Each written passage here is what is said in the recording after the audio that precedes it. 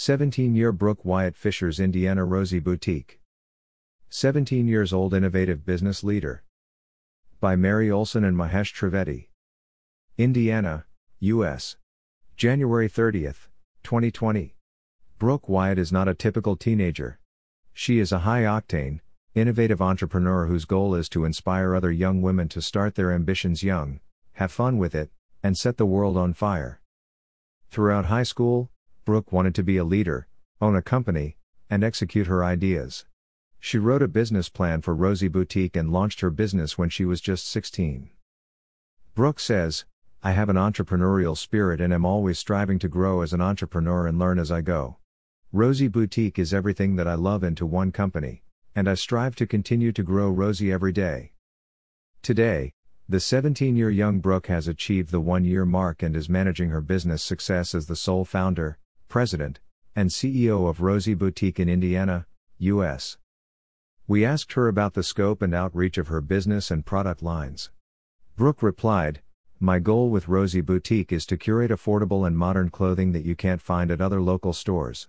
I want women to feel confident, beautiful, and comfortable in our clothing."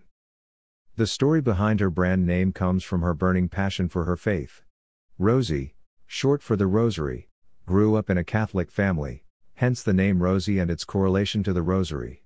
As far as the boutique model is concerned, she always loved fashion, designing, and disrupting typical fashion trends for newer items or ones that no one has. Her business is entirely portable and scalable. She intends to take Rosie Boutique to college and run the company from her dorm room at Indiana University. Brooke's vision is to reach a massive audience outside of Indiana. She will also use Rosie as an inspiration in college for other young women like her. According to Brooke, her biggest challenge is building a following. The Never Say Die teenager said, "Building a brand and gaining attraction is very hard on social media because you're competing with millions of other companies. I keep plugging away at my work to reach out to other people, companies, and fellow entrepreneurs to collaborate and build my connections. I am only 17, which is a huge differentiator of my business. My business model has a significant role in social media presence and is driving sales and traffic via social media channels. Here is my brand on Instagram." Hard driving Brooke has not received funds from outside entrepreneurial sources. She is self-funded and has bootstrapped her entire business, although she allows that her dad helps her out now and then. In perspective, she realized the biggest mistake that she had made as a first-time entrepreneur was purchasing too much inventory.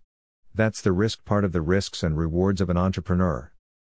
We asked Brooke, "At any point, did you feel like giving up and doing something else or work in a company?" Brooke, "No, quitting is never the answer."